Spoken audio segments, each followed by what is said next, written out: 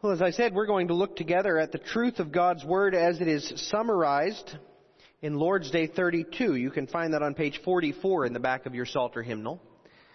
But first, I'd like to read with you from Colossians chapter 1.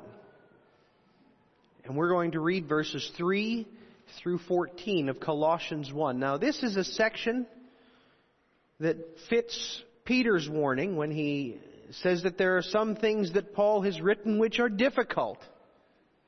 This is a very dense passage. It says an awful lot in a very short time. But pay attention to what it says, particularly concerning how God is at work in the midst of those whom He has called. Listen. We give thanks to the God and Father of our Lord Jesus Christ, praying always for you, since we heard of your faith in Christ Jesus and of your love for all the saints, because of the hope which is laid up for you in heaven, of which you heard before in the word of the truth of the gospel, which has come to you. The gospel has come to you, as it has also in all the world, and is bringing forth fruit, as it is also among you since the day you heard and knew the grace of God in truth, as you also learned from Epaphras, our dear fellow servant, who is a faithful minister of Christ on your behalf, who also declared to us your love in the Spirit. For this reason also, since the day we heard it, do not cease to pray for you, and to ask that you may be filled with the knowledge of His will in all wisdom and spiritual understanding, that you may walk worthy of the Lord, fully pleasing Him, being fruitful in every good work and increasing in the knowledge of God, strengthened with all might according to His glorious power, for all patience and long-suffering with joy, giving thanks to the Father who has qualified us to be partakers of the inheritance of the saints in the light. He has delivered us from the power of darkness and conveyed us into the kingdom of the Son of His love, in whom we have redemption through His blood, the forgiveness of sins. Amen. Thus far the reading of God's holy word. Now, summarizing what that passage and many others say about the work of God within His people, Lord's Day 32 begins talking to us about our gratitude, our response to the salvation that God has given us. Kids, you'll remember the Catechism has 3 sections: sin, salvation, service, or guilt, grace, gratitude. It talks first about our need because of our sin, then how God delivers us in Christ from our sin and its consequences, and then finally how we're to serve God out of gratitude for the salvation we've received.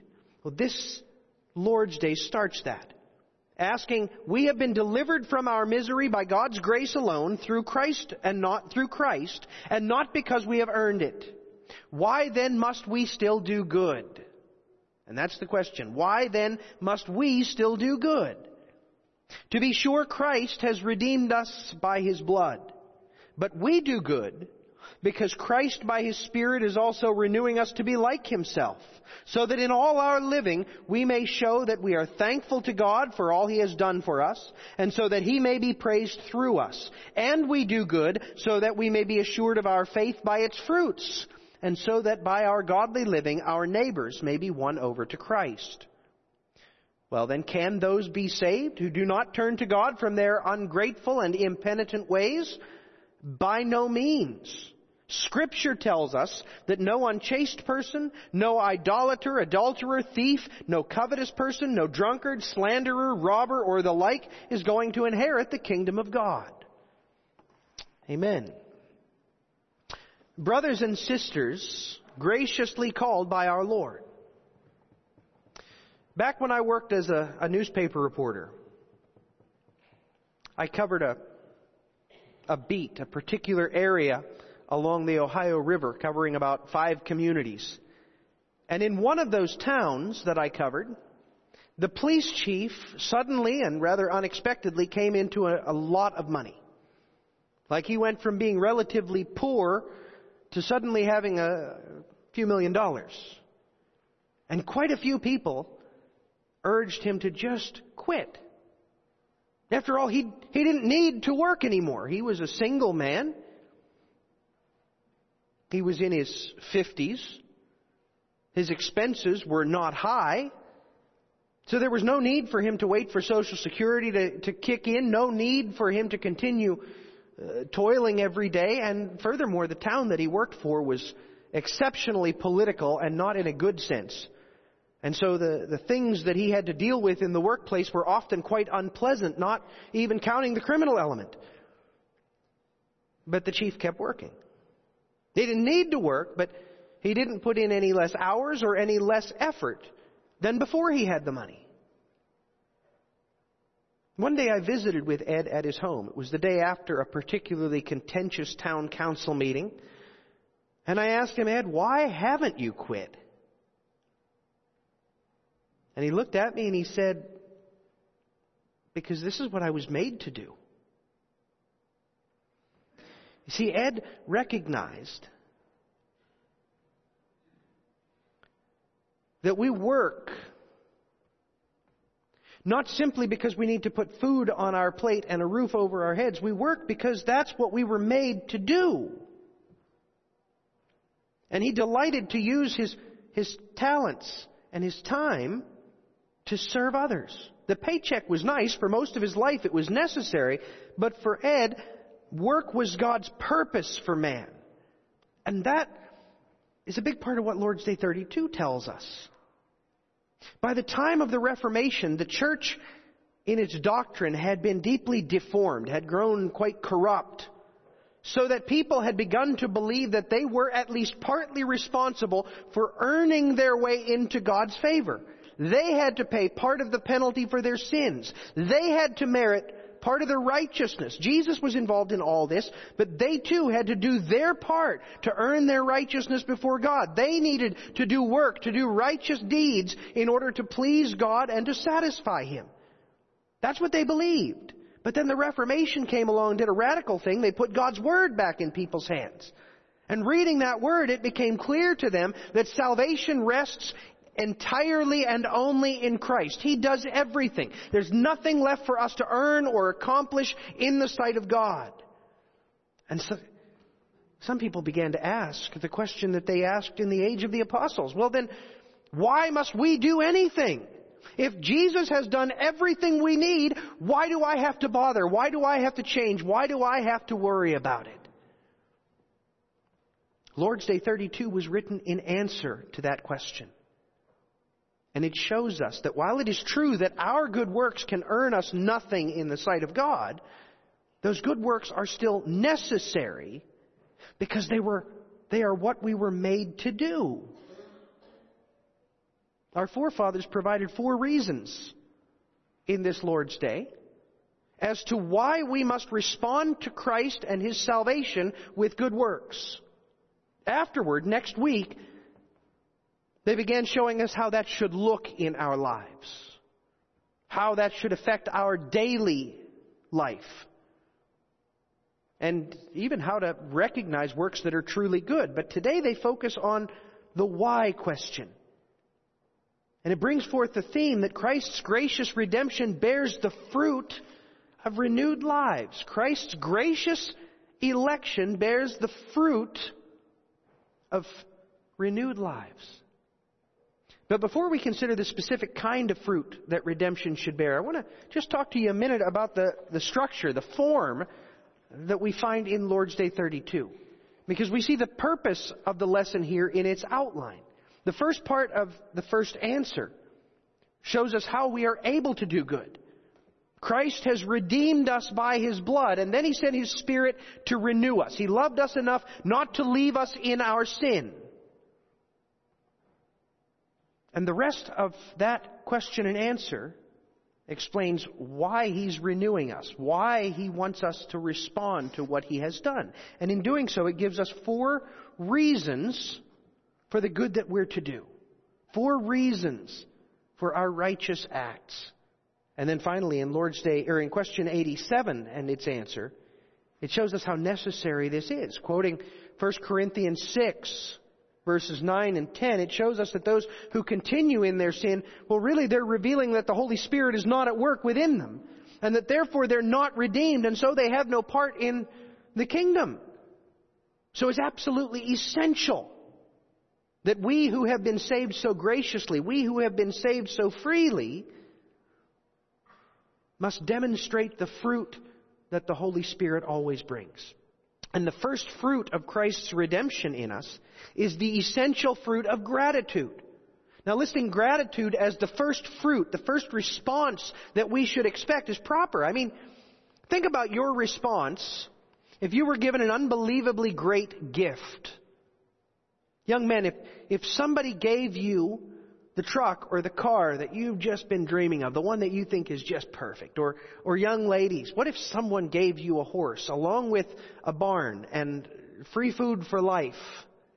Or adults, what if somebody came up to you and they gave you the guarantee of free tuition for your children all the way through college? Or maybe that perfect house in the country for which you have been saving for years. If you received that most generous gift possible, no strings attached, just because somebody wanted to show that kind of love to you, would you shrug? Say a few polite things and then get back to what you were doing? Of course not. Any response short of absolute overjoyed, amazed gratitude would be unthinkable, wouldn't it? In the face of such gifts, you would be overwhelmed. You would make a massive effort to show your thanks. Well, consider what God has given you. You were under a debt that was so great that you had no hope of ever paying it. A debt to God's justice because of your sin. And not only were you under a debt, but you were unable to work toward the payment of that debt because you were spiritually dead. You were cut off from God. There was no way you could do anything truly good in God's sight, nor did you even want to. You hated Him. You didn't even realize how much of a mess you were. But God sent His Son to pay the unthinkably high price of that debt. And then He sent His Spirit to soften your heart and let you know how much of a mess you were in. And then He sent the Word to reveal what He had done and to work faith in your heart. And then He sent His Holy Spirit again to begin renewing you and strengthening you in Christ, transforming you from the mess you were into the holy saint He would have you become. That's what He's done for you. Now, can you even understand the smallest part of that and believe it and not recognize that you have been given the greatest gift that man could ever know? A gift greater than all the treasures of this world, all the honor of mankind. We cannot not show gratitude to our God. We heard Paul's prayer in verse 12 of our passage that God's people would be giving thanks to the Father who has qualified us to be partakers of the inheritance of the saints in the light. It should be our joy if we understand what we have become heirs of, that God has intended to make us His children. He's made us His children. And we will inherit not just the world as we know it, but the world as it shall be when it's been perfected. Becoming able to use all our gifts with their absolute utmost perfection that they'll have at that time. In order to serve God eternally without end, knowing the one who made us the way He knows us as much as creatures possibly can. That's the gift He's given us. And Paul says, I long to see you giving thanks for that gift, which means not just giving polite thanks, writing a little card. No. Recognizing the fullness of what He's given us and responding appropriately. We have to show thanks to our Heavenly Father. He's the one who determined to do this before time began. He knew every sin you would commit. He knew how foolish every one of us would be. He absolutely understood the dumb moves, the hurtful things, the wicked ways that we would walk. And He chose to love us anyway. And Jesus. Think about the unspeakable suffering that Jesus endured. It wasn't merely on the cross. We talked in catechism this morning about the depth of the suffering that Jesus endured on the cross and a bit before that we see in the Lord's Supper. When that bread is torn apart in the Lord's Supper, crumbs falling from it, the beautiful loaf shattered. As we see the wine poured out and splashing in the chalice, like His blood poured out and splashed upon the dusty ground. If you think about what Jesus endured, and not just that, He endured seeing the day turn to night and crying out, my God, why have you forsaken me? Something that God the Son could hardly comprehend. And He did it for us, that we might be delivered. And now, today, as Psalm 47 said, He reigns from heaven on our behalf for our good. If you know that, how can you not live and breathe gratitude for your Savior? Gratitude for the triune God is the essential fruit of the Christian life. What's that look like? How do we show it? Well, since He has brought us into the kingdom, surely we should put off everything which is abhorrent to, everything which is ugly in the sight of the kingdom. That's why our catechism says, no unchaste person, no idolater, adulterer, thief, no covetous person, no drunkard, slanderer, robber, or the like. See, those are sins that are incompatible with the kingdom of God. The kingdom of God, well, it comprises those people who serve God as their king, who seek to please Him and delight Him and reflect Him. So everything that tarnishes that reflection of God, we need to put off. That's our gratitude. That's our thankful work. Rooting out from our lives that which defaces the image of God within us, and cultivating that which reflects Him. That's the first fruit, the essential fruit of Christian gratitude. And the second fruit that redemption bears is the exalted fruit of divine glorification. Man's original purpose from the start was to glorify and serve God. Scripture testifies to that throughout, doesn't it? But sin corrupted us. It made us unable to fulfill that calling. From our earliest moments, we've been filled with the impulse to sin. Our very best deeds have been tainted with sin. But Christ, when He came to redeem us, He didn't just forgive us for all of that ugly stuff we've done. He came to transform us so that we would begin to again be able to glorify God. Not yet perfectly. That day's still coming. But Christ has delivered us, says the apostle, verse 13, from the power of darkness. He has delivered us from the power of darkness. That means we have the option to no longer serve Satan. We have the option to turn away from sin. We have the ability, the power, the victory within us through Christ to turn away from those things which are hateful to God and which defame Him rather than glorify Him. 1 Corinthians 6 tells us that we must. Do you not know that your body is the temple of the Holy Spirit who is in you, whom you have from God? So we have the Spirit. We have the power to change.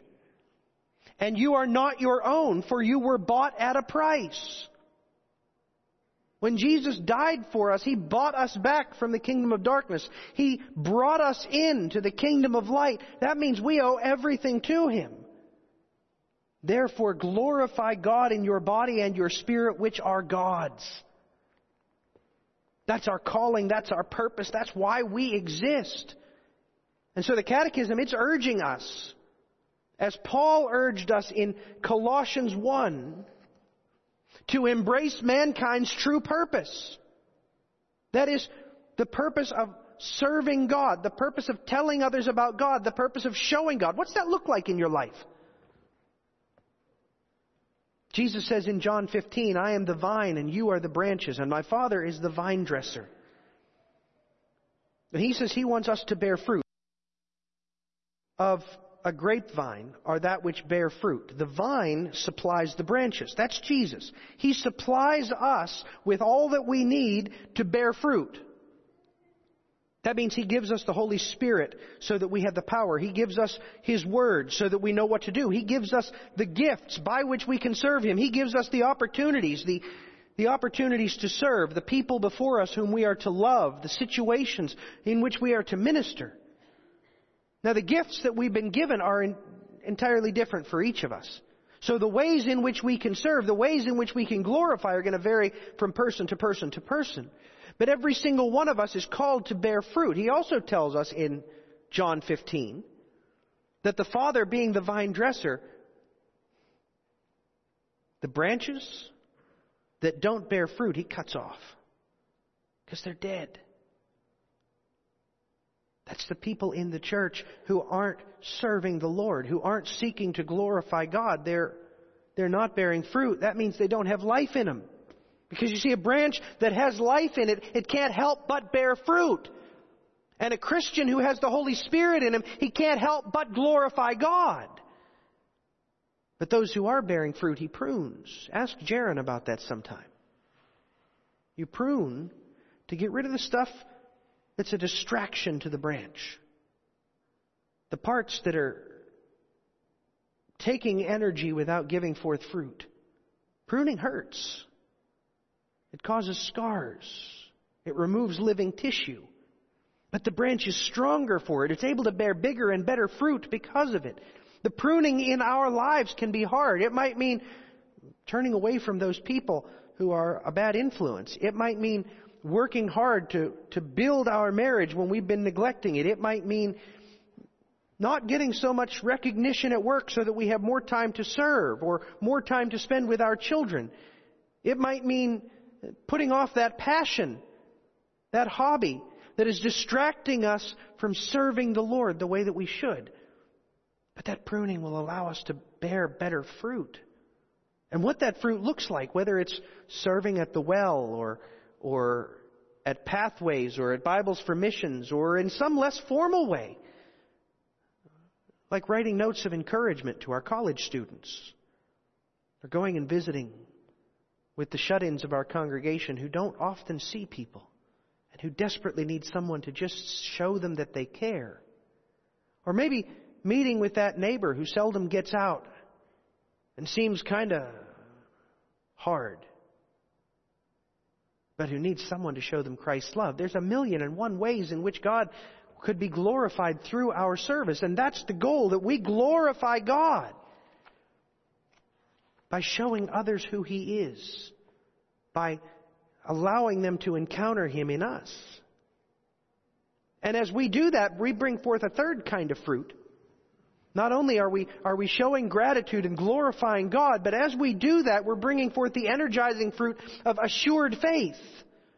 Because our faith can be weak or it can be strong. But if it's to be strong, that strengthening must come from God. It's a fruit of the redemption we have. Now, just to be clear, faith is knowledge and belief and trust. And that faith, it joins us to Christ. It's produced by the Holy Spirit, and it unites us to Christ through the promises of His Word. Faith is essential. Without it, we can't be saved. And one of the primary ways in which the Holy Spirit strengthens our faith within us is by showing the evidence of faith within us. Let me explain that a minute. Say you were ill. You had the whole gamut. Fever, cough, sore joints, headache, vomiting, the works. You're miserable. Finally, you go to the doctor. And the doctor runs some tests and he says, I got it. I know exactly what it is. And I hate to tell you this, it's curable, but it's going to be a while. I got some medicine. It works 98% of the time. But it's still going to be about a month before you're finally back on your feet, before all the symptoms are gone. But I'll tell you what, that medicine, it's going to take care of the headache right away. And the upset stomach should go away pretty quick after that. But then it's going to be a little while, probably a month, before you're back to 100%. Well, you'd be discouraged, wouldn't you? You'd be discouraged to have gone to the doctor and to take some medicine and you're still feeling kind of rotten. But the next morning you wake up without that headache you've had for 3 weeks. And that's going to give you a little boost, isn't it? And 2 or 3 days later, suddenly you're not queasy and you can start eating again. And you're going to feel even better. And you're going to know the medicine's working just like the doctor said it would. And even though my joints still hurt and I still feel bleh, there's a light at the end of the tunnel. Because you see that the medicine is working, right? We still struggle with sin, every one of us. Whether you've just been walking with the Lord for a few days or for a few decades. The longer we walk with Him, the more clearly we see our sins, and sometimes the more they offend us and bring us low. but as the Holy Spirit brings forth fruit in us.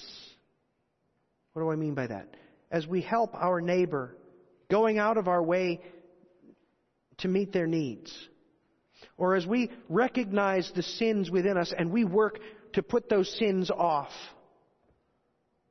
As we put structures in place in our lives so that we're held accountable, so that we can truly break the hold of that sin on us. As we resolve to spend time in God's Word, and we actually do it.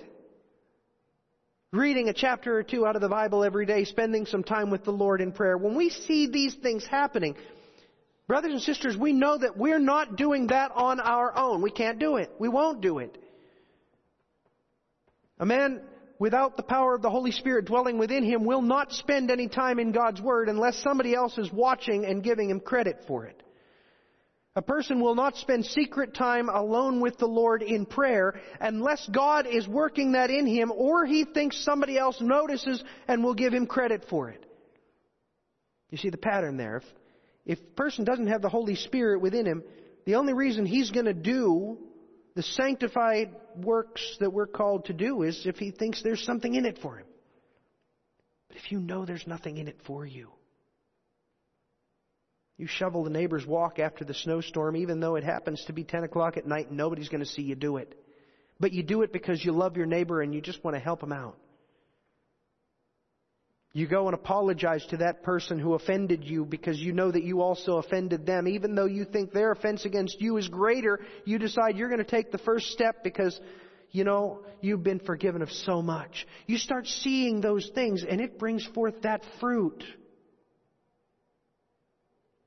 of assurance. This is the Holy Spirit within you. Paul said that the gospel has come to you as it has also in all the world and is bringing forth fruit as it is also among you since the day you heard and knew the grace of God in truth. The gospel always brings forth fruit.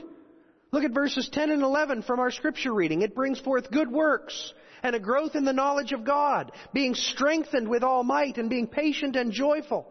These are common denominators of the evidence that we see from the Holy Spirit. 2 Peter 1 lists a variety of the fruit of the Holy Spirit. To faith is added goodness, and then knowledge, and then self-control. Perseverance leads on to godliness, and brotherly kindness on to love. And Peter urges us to strive after these fruits, to make your call and election sure. For if you do these things, you will never stumble. In other words, as we begin gaining these sanctifying graces within us, we can see that the Holy Spirit is at work within us. And if He's at work within us, then we must truly be God's people. And that strengthens our faith. It renews our devotion. It fills us with gratitude. But what if you don't see that? What if you don't see that evidence of the Holy Spirit within you? What if you don't see an inherent love for God, a desire to study His Word, a love for your neighbor? Well, then, pray. Ask God to reveal His work within you. Ask Him to demonstrate the power of God at work to change your life. And then, having prayed, believe that He will hear you, believe that He will do what you've asked, and go read the Bible, and go love your neighbor, and study your life and see what sins there are and seek to put them off. And you'll begin seeing those fruits. You'll begin gaining that assurance. And that'll lead to the last fruit, the enabling fruit of a living witness. Listen, before He ascended to the right hand of His Father, Jesus gave His church an assignment. He didn't just give it to the apostles. He didn't just give it to the ministers of the church. To the whole church, He said, disciple all the nations. Do that by baptizing them, that is, bringing them into the covenant community, and by teaching them to obey all that I have commanded you. In other words, making them to be His disciples. This assignment calls us to fulfill the promise spoken first to Abraham and then throughout the Old Testament. The promise that God will bless all the nations and every tribe through Abraham's offspring. The promise that Israel's blessing will become the blessing of every land. Question is how? In what way is the church to spread the gospel? Well, We could answer that question over the course of several hours, but here's the key to the answer. We cannot gather in and disciple the nations by sending money to other folks. We cannot gather in and disciple the nations by contracting with some organization or establishing some well-known program. We gather in and disciple the nations one person at a time. One person, one family at a time.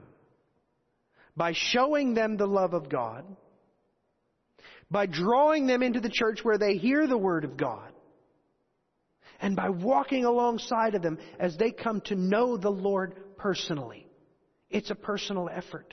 Look at what we saw in Colossians 1.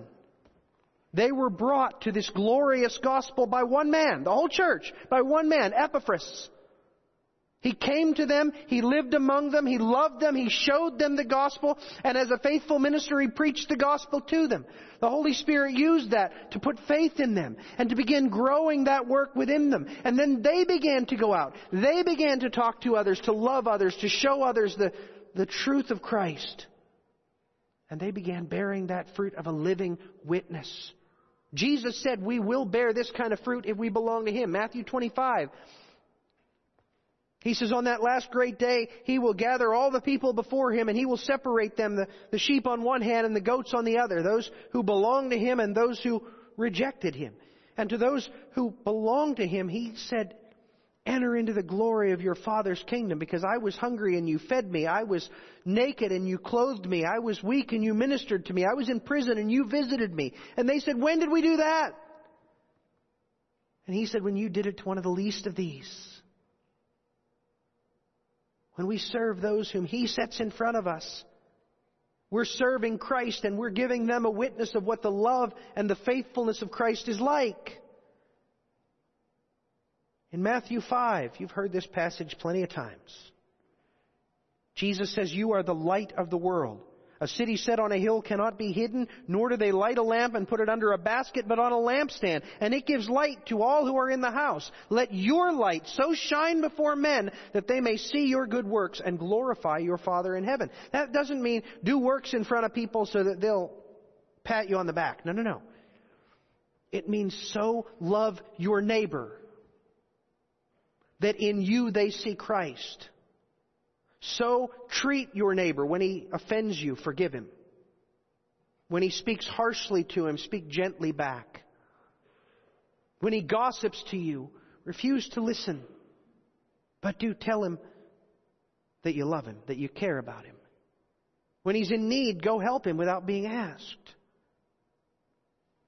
And when he's grieving, give him a hug. When we do that, we shine the light of Christ. And they want to know why we're so weird. Why we're so different.